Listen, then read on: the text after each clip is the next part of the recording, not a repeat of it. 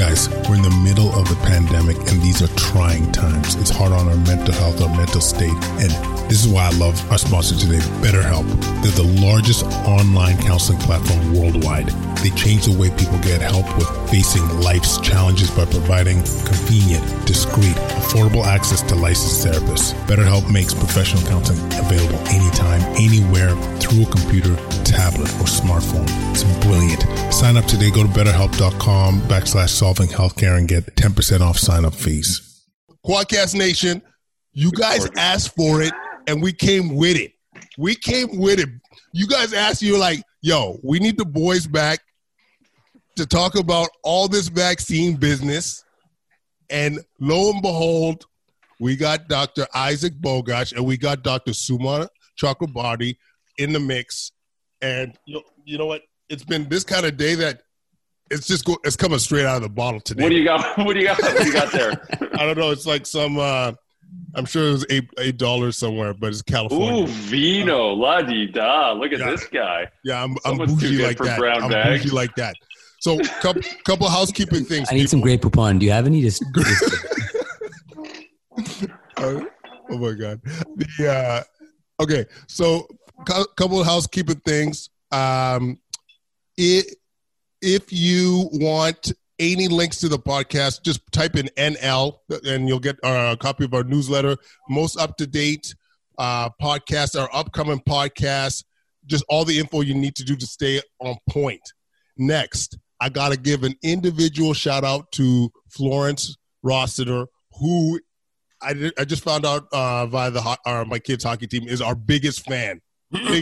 So just wanted to give a shout out to Florence, and your kids are amazing your grandkids are amazing hockey players. Okay, what else do we got to touch on? Oh, Solving Healthcare. We got our latest shop. You already see the merch like this.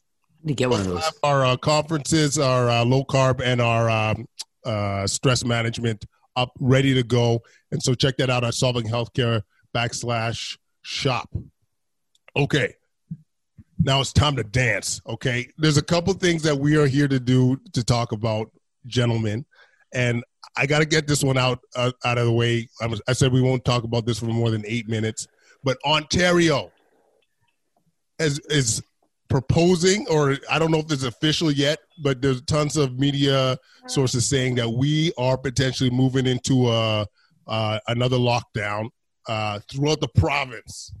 Not regionalized, but throughout the province. I'm going to start with Sumon Chakrabarti. Any thoughts towards this potential announcement, my friend? Yeah, so this is the thing, and Isaac's heard me say this a million times, that what I've kind of likened these lockdowns to, I think, obviously there's a place for them. I think that especially when you're getting to the point where the cases are really, really starting to increase, you can't keep them under control with your contact tracing on the ground. That's what you have to resort to. But putting further lockdowns, especially in places like Sarnia, places that are really far away from all of this, it seems like trying to squeeze that last drop out of an already squeezed lemon. I'm not really sure what this is going to do. The other thing that I have serious concerns about is that a lot of what the problem is not a barber shop. It's not a restaurant or a bar that's still open. The problem is household transmission, which is something you can't really enforce. You can't have police in the streets unless you're having a big party. You can't enforce, or you can break up one party of 200 people, but you can't break up 10,000 groups of 5 or 6 that are getting together and spreading the virus. It's a respiratory virus. You just can't do that. And the second thing is that in my area, specifically in Peel, we've heard a lot about this, but Peel is a place where you have a lot of kind of what we call structural inequities. So you have people who are working in these essential jobs. The lockdown doesn't shut them down. Food processing plants, Amazon warehouse, all of these places. You catch it there, and then many of these people have people live in houses that are large. They're like 8, 9, 10. I've heard of some houses with 20 people in them. So it gets amplified there, right? And then it's a bit of a conveyor belt. And I think that the lockdown doesn't address this, and that is part of what we're seeing in our area and across Canada. So I think that, on one hand, maybe there is a raging fire that we're going to put out with the lockdown happening in Hamilton or happening in Waterloo region. But I think that the biggest problem, what we're seeing the cases, is not in that area. Isaac, thoughts? Lockdowns stink, right? We know what the negative repercussions are. We know they're terrible for mental health. We know they're terrible for people's livelihoods. We know they're bad for health in general. But currently in Ontario, we have greater than 2,000 new cases per day sustained over time. The healthcare system can't digest that many new cases per day.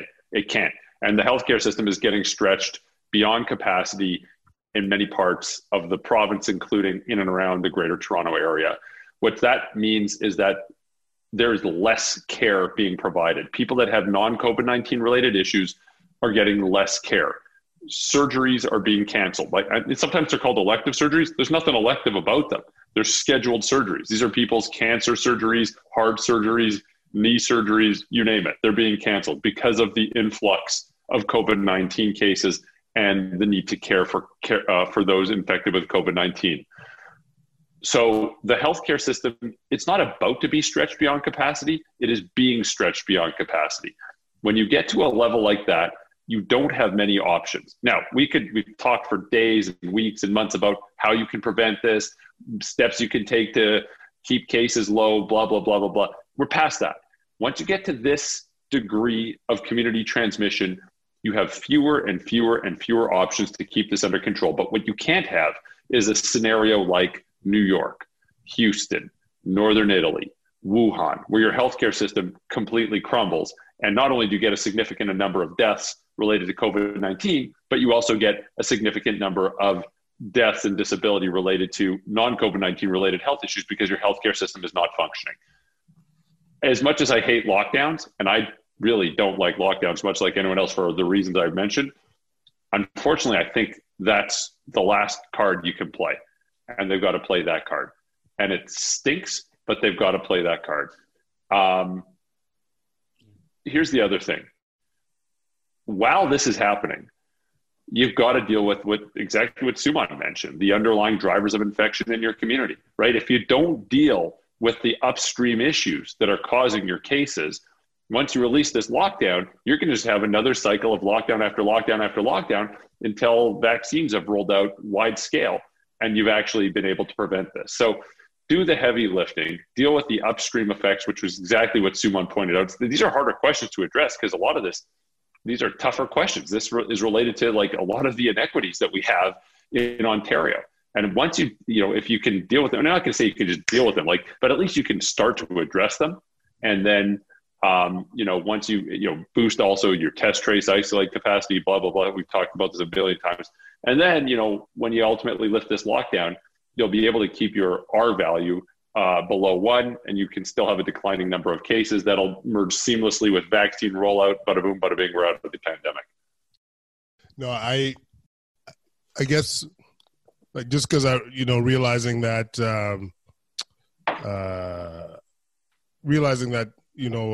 we've talked about a lot of this stuff. The thing I just got to say to my people a bit is, locally in Ottawa, when we've gotten down to literally 0 cases in our ICU, where people have been compliant, when people have been just hanging on and been operating their businesses in ways that have been absolutely on side, their gyms, their restaurants, whatever, what have you. And we're going to tell them that that's not enough. And especially in an area where, we were never overwhelmed. And I know there's going to be a lot of places within Ontario that feel the same way. And we're going into a holiday season, and these are times where, mental illness is at its worst. People that are with businesses are potentially just hanging on. And so, we've all been preaching for a regionalized approach when it comes to these things. I agree with all of what you guys are saying. I just think, it needs to be where the problem is. We need to focus on where the problem is. So, I got more to say about this, but I know people are dying also to hear about the vaccines. So we might come back to this depending on if we have some time in terms of the questions. But listen, vaccines. We need to, first of all, yes, we got the vaccine in the hizzy, in the country. It is changing the future landscape of this disease. And Maybe we'll just start up with the absolute basics, and I'll go to Isaac for this one first. A lot of concern, like for people out there, is like were corners cut to be able to achieve, like have access to the vaccine this early.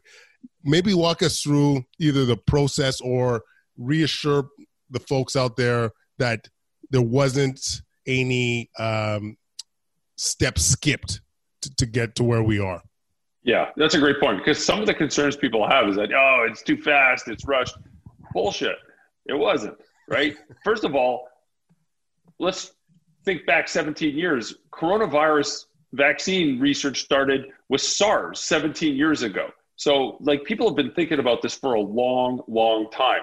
It also continued with MERS, the Middle Eastern Respiratory Syndrome, which is also a pretty deadly coronavirus. And then, of course, we got kicked into high gear when COVID-19 came around. The other thing, too, is some people are concerned about mRNA vaccines because they're currently, well, not currently, before this, there weren't any licensed mRNA vaccines on the market. But remember, mRNA vaccine and that technology has been around for well over a decade, right? People have used this with, looking into cancer therapeutics, looking for creating vaccines for other infections as well, long before COVID-19 was even known to exist. So, like, this is a well-trodden path. And these are platforms that have been used for a long time. Then, unfortunately, sadly for everybody on the planet, COVID-19 rolls around and people said, oh, you know what, let's, dust this off and make a COVID-19 vaccine, and they can. And, I thought one of the most inspiring things was you hear about Moderna. So some Chinese scientists sequenced the virus and released it publicly available, made it very publicly available.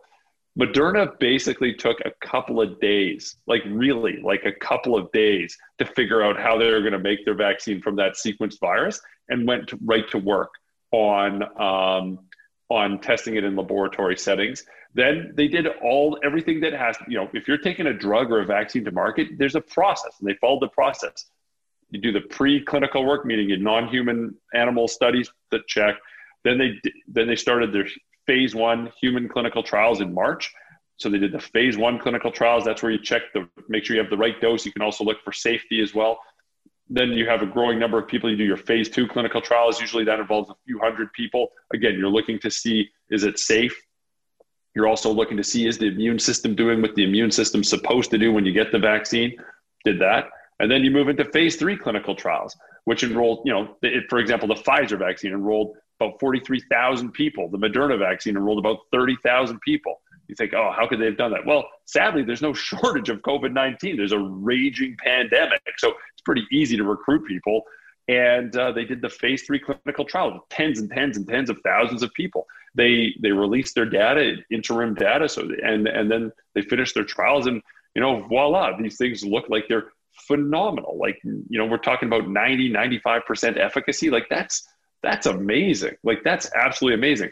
So no corners cut. Then you think, well, how does it go from the phase 3 clinical trial to, my arm? Well, it's got to pass through an appropriate independent regulatory body. In Canada, it's Health Canada. In the United States, it's the FDA. Every country's got their own independent regulatory body. They pour over the data, the safety data, the efficacy data, the manufacturing data, and they give it the thumbs up or the thumbs down. And they gave it the thumbs up in Canada, the UK, the United States, Bahrain, and, shortly after, needles started going in arms. That's how it's done. Like, that is the process. The other thing is it doesn't stop there. There's something called post-marketing surveillance. And, for example, if there's any adverse reactions, they're recorded. They look at the safety and the efficacy in real-world settings as well. This is also very, very important. And remember, like, real world is very different from a clinical trial. You measure the efficacy in a clinical trial, but that's like under ideal conditions. And then you measure the effectiveness, not the efficacy, effectiveness in real world settings. It's not going to be 95% effective, but it'll probably be, even if it's anywhere close to that in the real world setting, we'll be doing something tremendously good. So, this is pretty impressive. And people say, well, if it's so good, are you going to get it? The answer, if you look at any healthcare provider, look online. Every healthcare provider who's got the vaccine is like posting selfies on Facebook. They're like, yeah, I got it. So yeah. We trust the science. We believe in science, and the vast majority of us are going to get it when it's our turn. I can't wait, but I got to wait my turn. Oh my God. Hey, Sumon, was there any initial, when you evaluated the the papers and the safety profile. What were your thoughts coming out when you had access?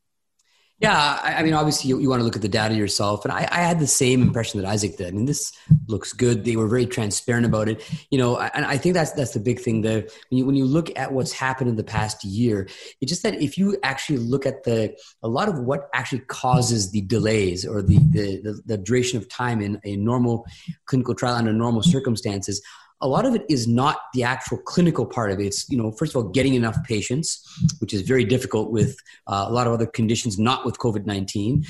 You have all these resources that are being poured into this effort all at once. And you can see what happens when that's the case. So you're not waiting for funding, and the other thing is that as phase 3 is happening, they're kind of already getting their ducks in a row to get the regulatory body to take a look at the data. So that type of thing is you're cutting, I don't want to say cutting a corner, you're reducing the amount of latency between steps, but you're not cutting any of the important stuff, which is the clinical aspect. And they were able to get whatever the number was for Pfizer, 150 cases, right? That's the target they had. That's easy to get when you have millions of cases around the world, right? So I agree with Isaac. When it's my turn, my arm will be ready. Okay. How is your arm? It's hard to fit in this jacket. Look at that. You get a home gym going on in there. You know what I'm saying? So well. My arms up. I could tear this jacket. I know. It's them shoulders. It's them shoulders. Was there any concerns in general? Like, let's put it this way: was there patient groups where you think to yourself, "Hey, these guys, we don't know enough yet," or I would probably avoid it in certain select patient populations? Any of that came up in terms of when you evaluated the data? Isaac, why don't you take this one? You do this stuff better. Well, okay, so obviously they didn't really enroll. They didn't enroll pregnant women or breastfeeding women in the trials, and that's a huge issue that predates COVID-19 because now what do we do? They also didn't enroll people with compromised immune systems in the trials. They did enroll those who had HIV, who had well-controlled HIV. Good for them for doing that. But, it's interesting now. So, in the immortal words of your favorite 90s hip hop artist, Ludacris, what you gonna do? What you gonna do? Do you give it to pregnant women? Yeah. Well, it's funny because you look at, you like that one, eh? I didn't see it coming. Ludacris and so you look at, what the UK says, what Canada says, what the US says. Just look at pregnant and breastfeeding women. UK, nope, we're not going to do it. Canada, the wording says you shouldn't give them the vaccine, but underneath it says, well, you might be able to give them if you have a conversation about the pros and cons. And the US, actually, I like the US wording. It's much softer. It's basically saying, there's increased risk of complications in pregnant women.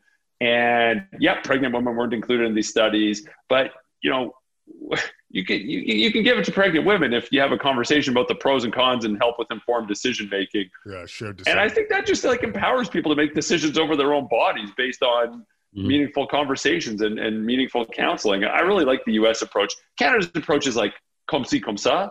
The U.S. approach, I think, is a little bit better, but Canada still looks like it will allow it.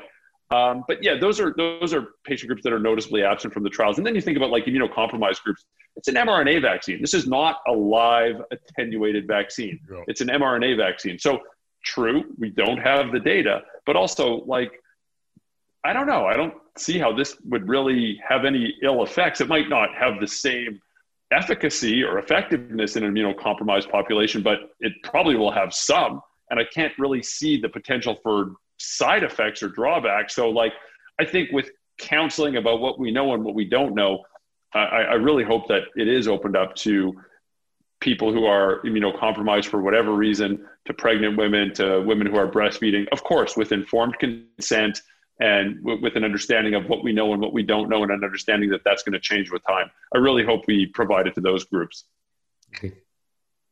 Excellent. For either of you, there was a lot of hype around the patients with severe allergies, to the point of requiring an EpiPen. Any thoughts around that? any, like it could be Sumon if you want it, or Isaac. Sumon knows everything about this. Yeah, I saw this. I think that the best thing to say, I think that it's probably going to be a low risk, but it's something you want to keep an eye on.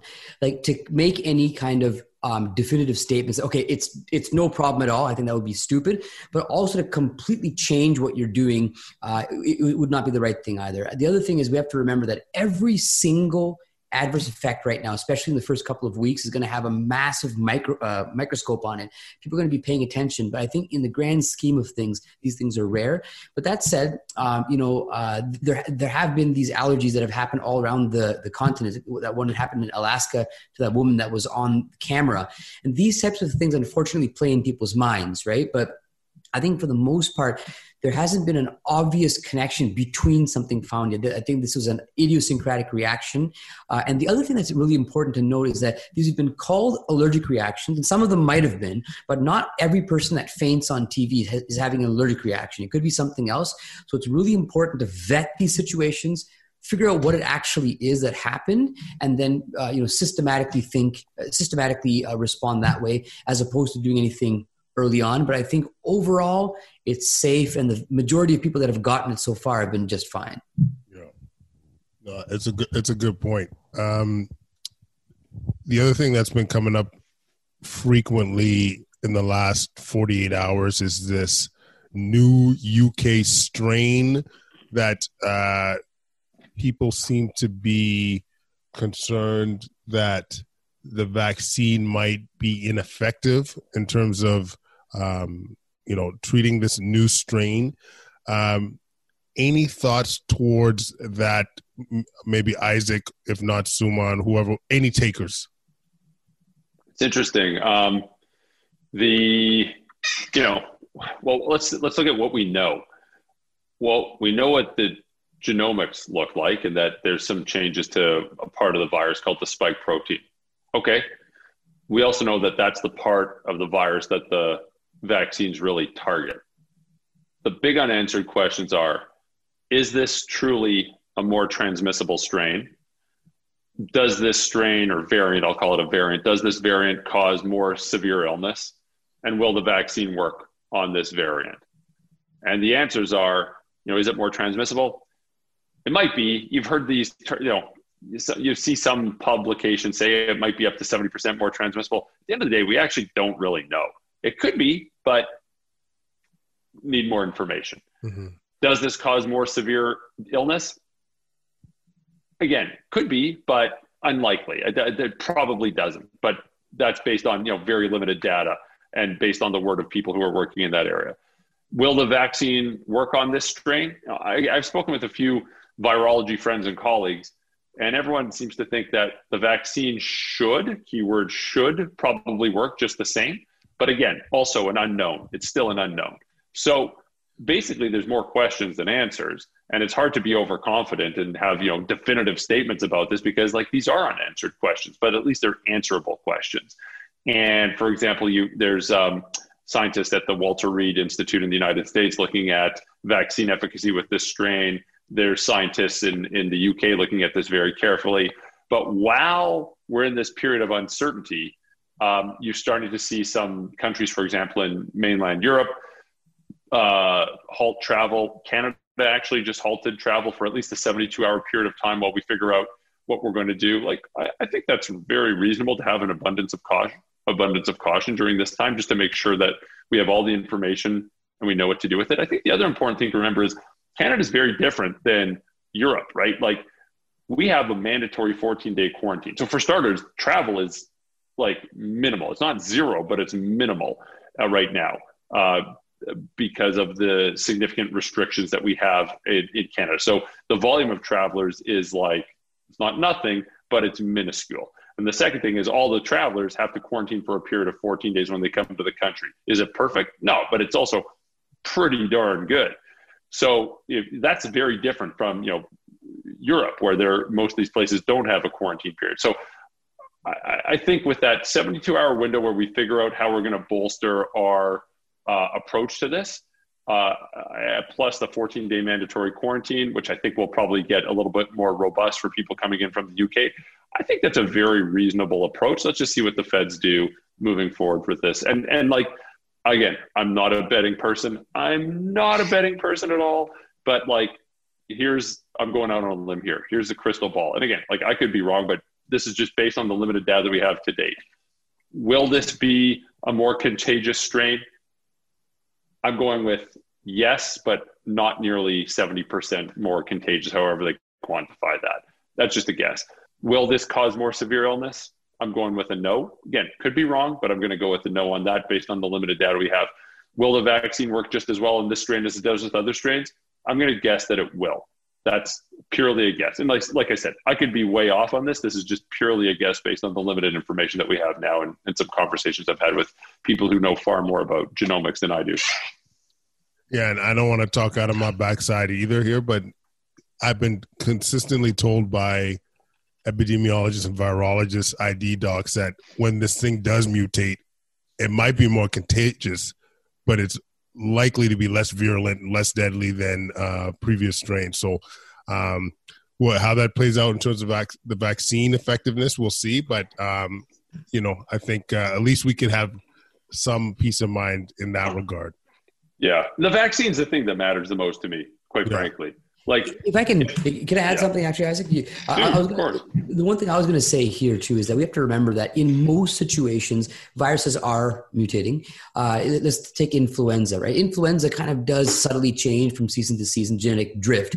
And with that, you do have to adjust the vaccine a little bit, but very rarely is it going to have enough of a big jump that you have to completely change things. It does happen. Once every 30 years. But the point that I'm trying to make is that even if this is a significant variant that's going to cause more contagion, I still think the vaccine is going to take us out of the pandemic eventually, and more likely this will be something like a seasonal thing. So we'll have coronavirus coming. We might have to adjust the vaccine. That's what a lot of people, it's not me saying this, a lot of people are saying that we're probably going to have to get vaccinated every couple of years, similar to influenza, not the same. That's my prediction. Fine. Exactly. Oh no. As long as we're not in this, I want to give you guys a hug. Okay. Yeah. The next time we're together, I want to give all of you guys. I want to maybe a little bit more than a hug, buddy. with them pipes and them shoulders. Oh yeah. I'm just saying. It is kind of funny that we've actually never met physically. Yeah, what's up with that? It's weird. Well, you live in Ottawa, right? Yeah. So there you go. So there's that. Oh. I'm in Ottawa. We have the world, man, virtual. Okay, I'll find them proper. Look at you, Ottawa. We're Sumon's slumming it in Mississauga, and I'm slumming it in Toronto. Yeah. Here you are in fancy pants, Ottawa. Oh, yeah. Sorry. What do they call it? Kanata. It's funny. The region, I've been here 15 years. There's still some places where they talk about like Pembroke or something. I'm like, I have no idea what that means. I don't know. What's the snooty part of Ottawa? Like, in Hamilton, if you don't want to say you're from Hamilton, you say you're from Ancaster. Is that? Oh, he froze. He froze. Yeah, he froze. He's ripping hard too much into Ottawa there. It was the Ottawa gods, the Canada gods. So while we wait for Isaac to come back from the dead, the one thing that we should touch on too is the rollout of the vaccine. You've seen a lot of countries with different approaches, and I think it's important to think about how we're going to do this, like how we're going to roll out, who's going to get the vaccines first. Like we already know locally who's getting it first now. But Sumon, are there, what are your personal thoughts on who should be getting the vaccine first? Before I answer this, we're in the presence of somebody who's on Ontario's task force. So let me talk first, Isaac, and then you can rip up my answer. Tell us, Sumon. I'd love to hear your tell thoughts. us. I think Your Majesty. Please let me go. Please let me speak here. Okay, Isaac, I know a lot about this. Just kidding. Isaac knows. But I think that the general approach is, you talk about these key populations, as they call it, the NACI calls it in Canada, and is basically the people that are at the highest risk for severe disease, and those who are at the highest risk of getting the disease to those at-risk people. And that's kind of what the initial rollout has been. And you've seen it be a little bit different. Here we're giving it to the actual LTC workers, whereas in Quebec, they're actually giving it to the LTC residents. As the great Isaac Bogoch says, as long as the vaccine is going out to somebody that's in one of these populations, that's all we care about. We didn't even think this friggin' vaccine would be here until the end of the year. Well, Isaac knew more, but the point is that we have it now, and I think that there is more than one way to skin a cat, as it were. So I think that the point is that you want to do it, and I think another thing that Isaac was saying, which I thought was very insightful, is that right now we're in the first stage. We barely know. We just got this vaccine. It's complicated logistics. We're working with this, and I'm sure there's going to be more granularity down the road when we start to get to other populations. Right now, it's kind of this broad swath of things, but it's going to be more well-defined once we see how the initial rollout goes and how much vaccine we have. So I think that it's being done in a way that I think is quite organized, and it makes sense to me. Isaac, take it from here. Yeah. I think the real question here was that answer perfect, by the way? Like this, should I be in your place? Yeah, here's the ball, and here's you just knocking it out of the park. Thank you. The real question is, how have we practiced for the length of time we practiced? I don't know, close to a decade, on national television. Like, I say the word NACI about 50,000 times a day, even before COVID-19. And then someone says, what does NACI stand for? And I'm like, National something Committee. Anyways, it's the National Advisory Committee on Immunizations. But I forget I was on an interview and it was live and I couldn't remember what it stood for. I felt like such a yutz. Anyways, I'm with Sumon, right? NACI did a great job. They really... Try again. You're happy with NACI? Sorry about this. No, it's all good. You could try just cutting out your video for a second. Well, I'll maybe just comment too. How about now? Am I good? Now you're good. You're good. You're good. Okay, I know my wife isn't streaming videos because I can hear logs being sawed 3 feet that way. So maybe that's a little too much information, but I don't know how many people are watching this. Snoring like a champ. 9:42 p.m. Amazing. And the divorce happens at 9:58 p.m. Eastern Standard Time. Okay, NACI did a good job. Prioritized the Indigenous communities, those who work and live in long-term care, frontline healthcare workers, and those over the age of 70. Smart. The provinces are in, no one really veered too far from the NACI guidance. They did a great job. The key thing now is getting access to vaccines. So we've got Pfizer. Problem with Pfizer, it's a bit of a pain in the butt to work with because it's really finicky. You can't really move it around all that well. Minus 80, blah, blah, blah. We've heard this a million times. But I think things will get a lot better in the coming days, maybe this week, when Moderna's approved by Health Canada. It's supposed to arrive about 48 hours after it's approved by Health Canada. That's a bit more sturdy, a bit more robust, only needs a minus 20 freezer. That's the one you're going to take into long-term care facilities and to bring to rural and remote and underserviced places. Sorry, Quadcast Nation. My boy Isaac's internet. I guess it's where's he at? Where does Isaac live? Is he in Mississauga or is he in? He's in North Toronto. Can you hear me? Yeah, turn your video off, actually, guys. See if that helps. Yeah, maybe. Yeah, Isaac, throw your video down for a bit until maybe we get some tight flow. But I gotta say, I was really impressed by a lot of the approaches. The UK was the first one that I got to that we first got exposure to, and it was very clear, and it made so much sense in terms of long-term care, yes, frontline staff and older patients with comorbidities too. They added that piece, which I really thought was brilliant, and even the I was actually waffling on how important, like, I don't want people to take this with a grain of salt, but the frontline staff, like when I look at the critical care docs or critical care staff, we've been actually really good at protecting ourselves. Like we haven't been associated with outbreaks that I'm aware of, like throughout the province and so forth. So, when I first heard, like, for example, Alberta was giving it to their ICU docs, my first inclination was like, really? Like, we're pretty well protected in our approach. But then, as I think Sumon mentioned, it's like the manpower issue. Like they're getting drop kicked in the chest and in the eyeball, and you down a couple ICU docs or a couple RNs, like that's everything. So that's where I thought it made a lot of sense for the frontline staff. And also, I mean, it's not zero risk. Like those that are working on COVID units, those are working in ICU, those are working in Emerge. So, I think what's going to be hard is who's next, right? Like, it's kind of low hanging fruit for the first group, but who's next? And like, you got to think about, paramedics, teachers, essential workers in like grocery stores and food processing plants, right? Like there's a lot of people who are at greater risk than the general community. Yeah. And I think it's important to really think broadly. Then you think even beyond healthcare workers, there's people who work in like homeless shelters or refugee shelters that are not considered healthcare workers, but they work there, and like that's an at-risk job, So I think we've got to be very open-minded thinking about these.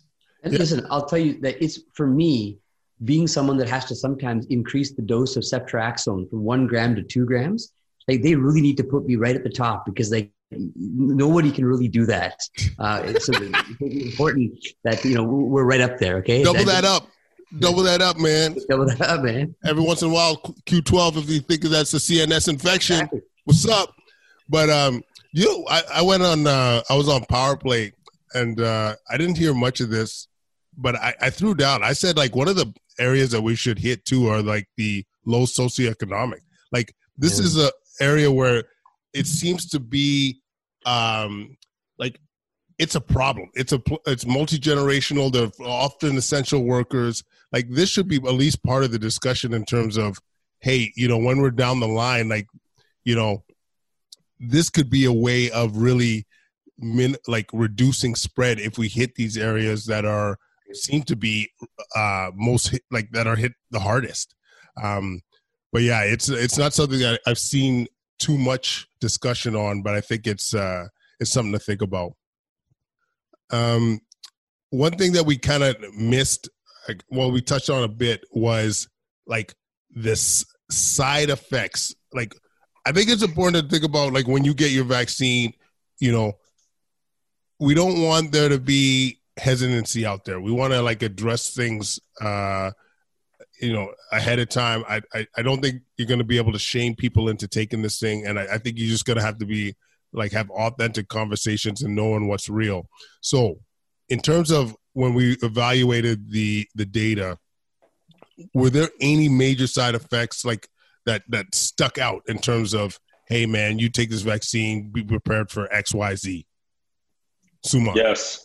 Or Isaac, I don't know. No, Sumon, go for it, man. Sumon Chakrabarti. I just love saying that name. Chakrabarti. When you look at the vaccine, so actually, this is kind of funny. I'm embarrassed. I forget if it's the Moderna or the Pfizer, but they talked about Bell's palsy. Which one was that? Was it one over the other? Yeah. Anyway, the point being, Bell's palsy was one of the ones that kind of people were like, oh, okay, it looked like, could this be something, right? And I think I've seen a lot of people making definitive statements either way. It's kind of, there's no way it's anything, or yeah, it's definitely something. I think that one thing if I've learned in this pandemic is that you're in a situation where you're learning, you're getting more data as time goes on. You can learn a lot quickly, but you have to kind of stop and think, okay, it's okay to say, I want to see what's going on here before I make any conclusions. I think the Bell's palsy thing is something to watch. I think post-marketing surveillance will be very important for that. But for, in my own risk benefit analysis, I would still take the vaccine, looking at the risks of getting COVID and having long-term effects from that are also something you have to consider. So, and also, the AstraZeneca trial, you remember this way back, they had that case of transverse myelitis, which is something that kind of, it often will ring bells in your head with vaccine trials because it's a known side effect of certain vaccines, right? So, but the one interesting fact that I've learned since kind of looking at these trials more closely is that oftentimes the most serious side effects, the majority of them, happen within the first 2 to 3 months of the trial, if they're going to happen. But of course, sometimes an occasional rare thing comes in the post-marketing surveillance, like you saw, for example, with the dengue vaccine in Southeast Asia. So the only thing that I'm saying here is that it could be something. It's something to look out for. It's important for us to kind of systematically assess this. But in terms of my own decision to get the vaccine, it at the current time is unchanged. Can I add one thing? Yeah. If I don't freeze because I have like some brutal internet connection for some reason, I have no idea what's happening. You can still hear me? Am I good? Yeah, you're going. Okay. I think we need to do a good job in informing people that there are side effects, and they can expect, some people are going to have a fever. Some people are going to have body aches and pains and muscle aches and pains. Some people are going to feel a little crummy, the day after the vaccine. And, it's some people have a headache, for example. That's one of the more common side effects. Like, it's more common. It looks like these are more common than something like the influenza vaccine. And this is a 2-dose series. You might have it a little bit after the first dose. It seems to be even a little bit more common after the second dose. All this is your body mounting an immune response and you basically feeling that immune response that your body is mounting. But a lot of people feel something. And I think you just have to be open and honest and transparent about this. People have to know what's going to happen to them. They have very reasonable questions. We have to address these questions. Otherwise, if people don't know, they might get scared. They might think this is abnormal. They might not come back for the second dose. Let's just be honest and transparent about what these are. Like, people can expect to feel a little crummy after this for a day. It's like self-resolving, not a big deal, but you might feel something. And we have to be very transparent about this so people are aware of what's going to happen to them. You can't just say, it's fine, nothing's going to happen. Like, no, you might actually feel crummy for a day. And it's going to happen again the second time you get the vaccine, a month, 21 or 28 days later, depending on the product you get. Got to tell people. 100%. I honestly, the more I think about this, the more I read about this, like, you want to avoid the hesitancy, like, especially, like, be upfront, be straight up. Radical transparency. Here's what we know. Here's what we don't know. Here's how we're going to find out. And here's how we're going to tell you when we find out. Yeah, and this is what we suggest. And absolutely. And just be upfront. Before I forget, do you guys get anxious about the hesitancy, like, out there, the language out there, people saying like, oh, should I take this or I don't want to take it, it's new. Like, are you worried that this will impede our progress to normal life? You know what? I'll start with this. I think that one thing that I've learned a lot is kind of trying to understand where people are coming from. And Isaac alluded to this, and actually you did too, Quadro, talking about shaming. I think that the one thing that there is a tendency to want to say, okay, these people, you're idiots. Why are you hesitant? The science shows this. That's not the point. The point is that people have reasonable questions. And I think that, Isaac mentioned about the transparency is very important. But I think that's the biggest thing. I think people are nervous, and that's quite all right. You're always going to have a small proportion of the population you'll never get through to. But most of the time with vaccine hesitant people, even if it's not now, it's still, they'll eventually take the vaccine down the road. And I think that what we have to remember in public health is that perfect is the enemy of good. You don't need to be perfect. You just need to be good enough. And I think that it will be. Yes, there's going to be vaccine hesitant people, but I think eventually once they see things are pretty safe, the majority of people want to take it. They will. And I do think that we're going to get out of this pandemic. And vaccine hesitancy is not going to be, it's a hurdle, I think, but it's not something that's going to ultimately stop this. And I'm saying that very confidently, obviously, but I really do think that with the vaccines, it's one of our biggest tools against the virus itself. Yeah. I mean, it's comforting to see a lot of the surveys done in Canada where about 70 to 85% of people are going to be accepting of a vaccine. Like, that's really good. That's really good. And, when you talk about hesitancy, it's not a single group of people. It's a very heterogeneous group of people, right? Some people aren't going to get a vaccine. No matter what you say, no matter what you do, they're just not going to get it. And that existed long before COVID-19, and that's going to exist long after COVID-19. Then there's a lot of people who have like legitimate questions, concerns, and anxiety. And that's, like, who wouldn't? New virus, watch how this has brought the earth to its knees, new vaccine, people who are not in medicine or science or might not know the processes would say, well, that seems a little fast. I've been told that a vaccine takes 4 to 10 years to develop, and this took less than a year. So, like, there's very real concerns and anxieties that people have, and we have to acknowledge that. We have to address that. We have to, approach this with empathy, and I totally agree with what Sumon says. Shaming and blaming does nothing. It just further polarizes the situation. Like, approach it with empathy. Answer the questions. We got to be totally transparent about what we know and what we don't know, like we talked about earlier. But absolutely, and I do still think, regardless of the hesitancy, I along the lines of Sumon, I think people will see once a colleague, friend, they got through it with unscathed. Like, maybe they had the side effects that we're talking about, fever, chills, what have you, but their ears not falling off. Like, I think people are gonna start to have a little bit more faith in the process. You know what I'm saying? Did you see the president of Brazil?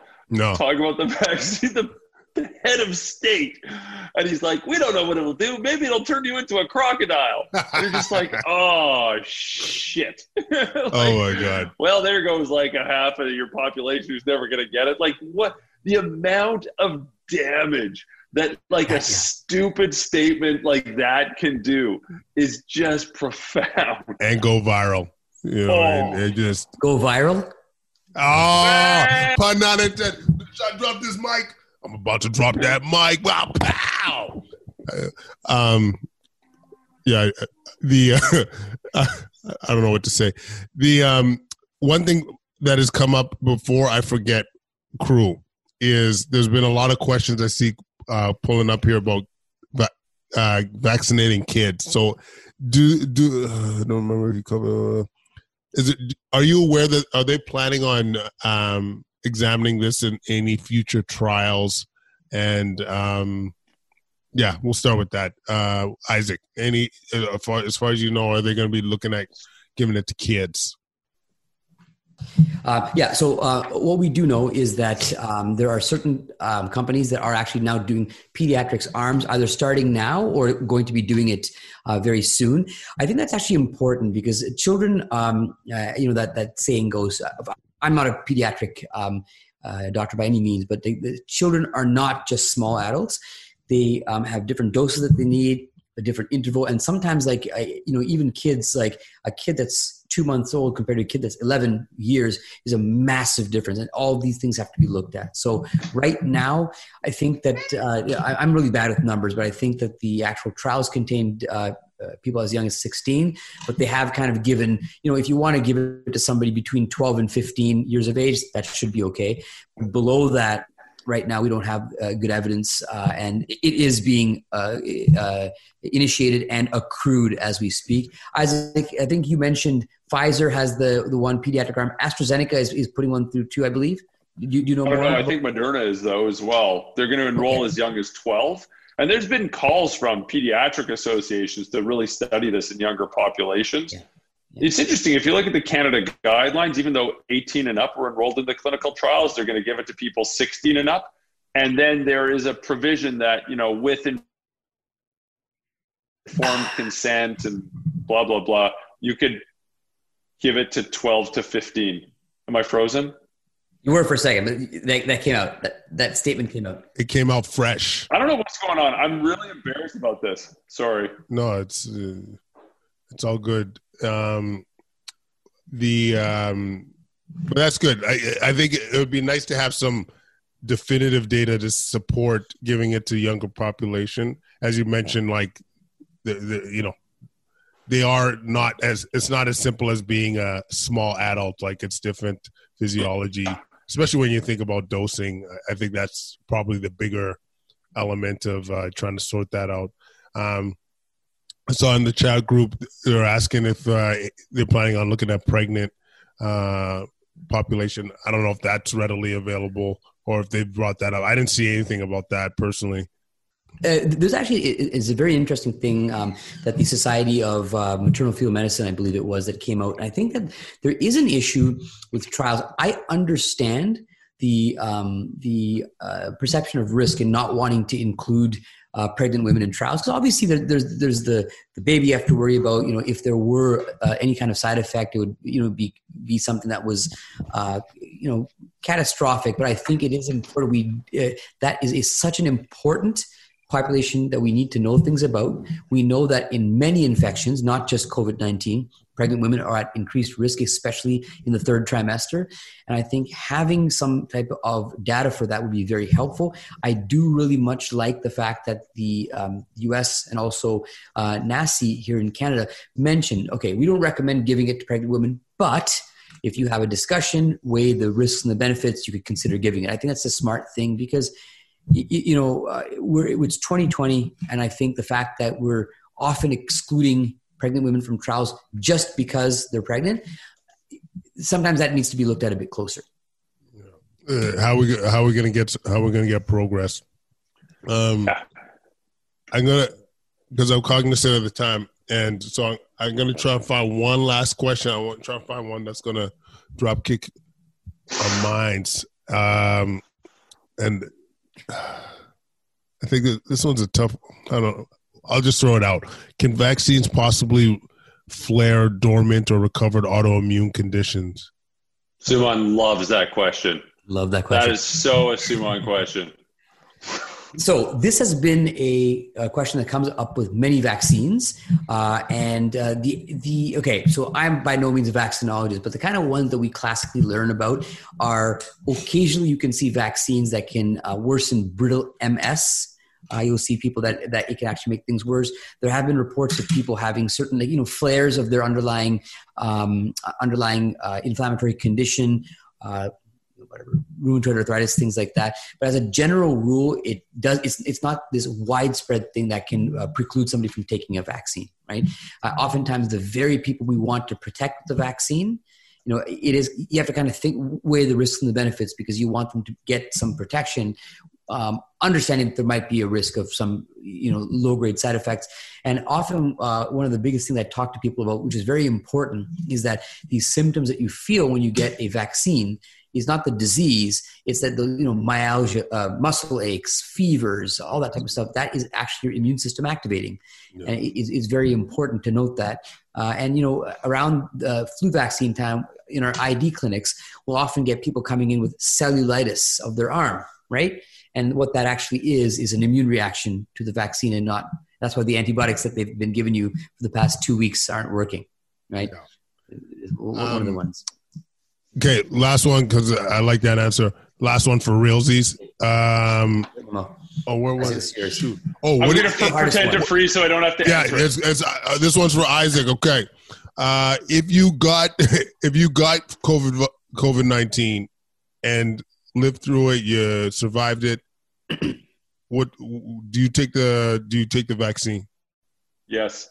Yeah. You hear a bit of debate about this, but I would.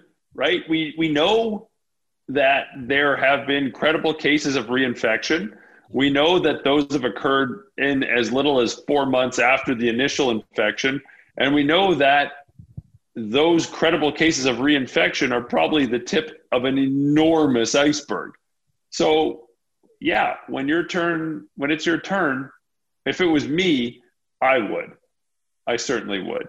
And you hear things like, well, maybe they should wait for others to get vaccinated. Okay, cool. But in all fairness, like protocolizing that would be very challenging. You're going to have to rely on individuals to do that themselves. Like, what are you going to say? Like, show me proof of PCR that you've had a prior infection so that I delay you X number of months to prioritize someone else. Like, I guess you could, but that would be a pain in the ass to do that over a huge population. I'd just say that most people who have recovered from the infection should get the vaccine. You know, that's probably the right thing to do. At this point, yeah, I would agree with that. Gents, as usual, this has been a slice. I've learned a ton. That's not true. I haven't learned that much, but I think maybe a lot of people out there have learned a ton.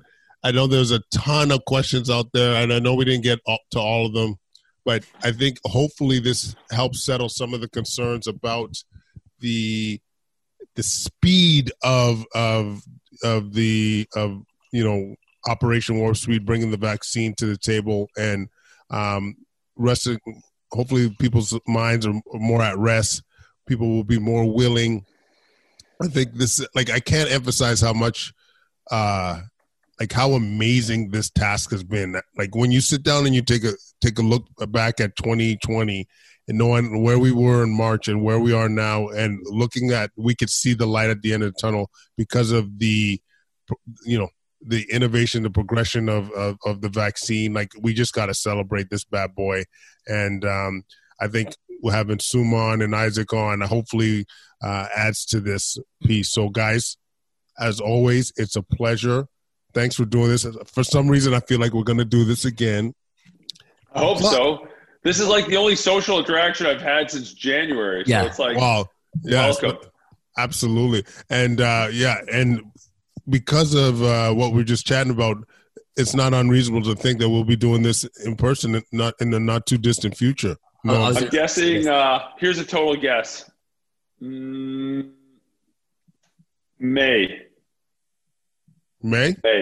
Yeah, you know, it's funny because I get that question a lot on the media. Like, when do you think like things will like start to normalize? And I'm like, yeah, late.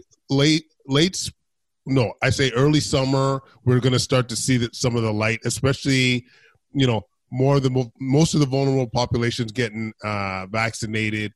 The seasonality component of this. Yeah. And then by the time, way more widespread access to the vaccine as the summer progresses. Like, I think, like, we're going to see 2021 is going to start off looking like garbage and it's going to end off fantastic. And somewhere along the line, people are going to wake up and say, you know what? Like, hey, it's getting better.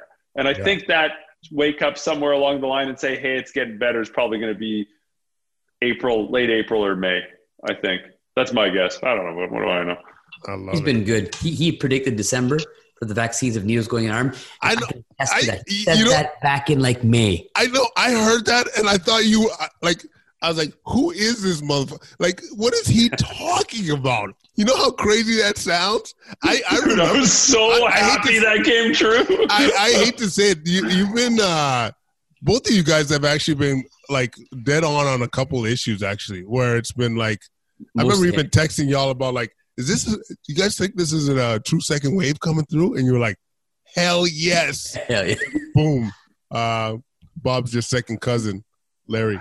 But yeah, thanks again, boys. It really, really means a lot. And, I can't wait till we do this again. Thanks for having me. Love it, man. Take care, guys. Later.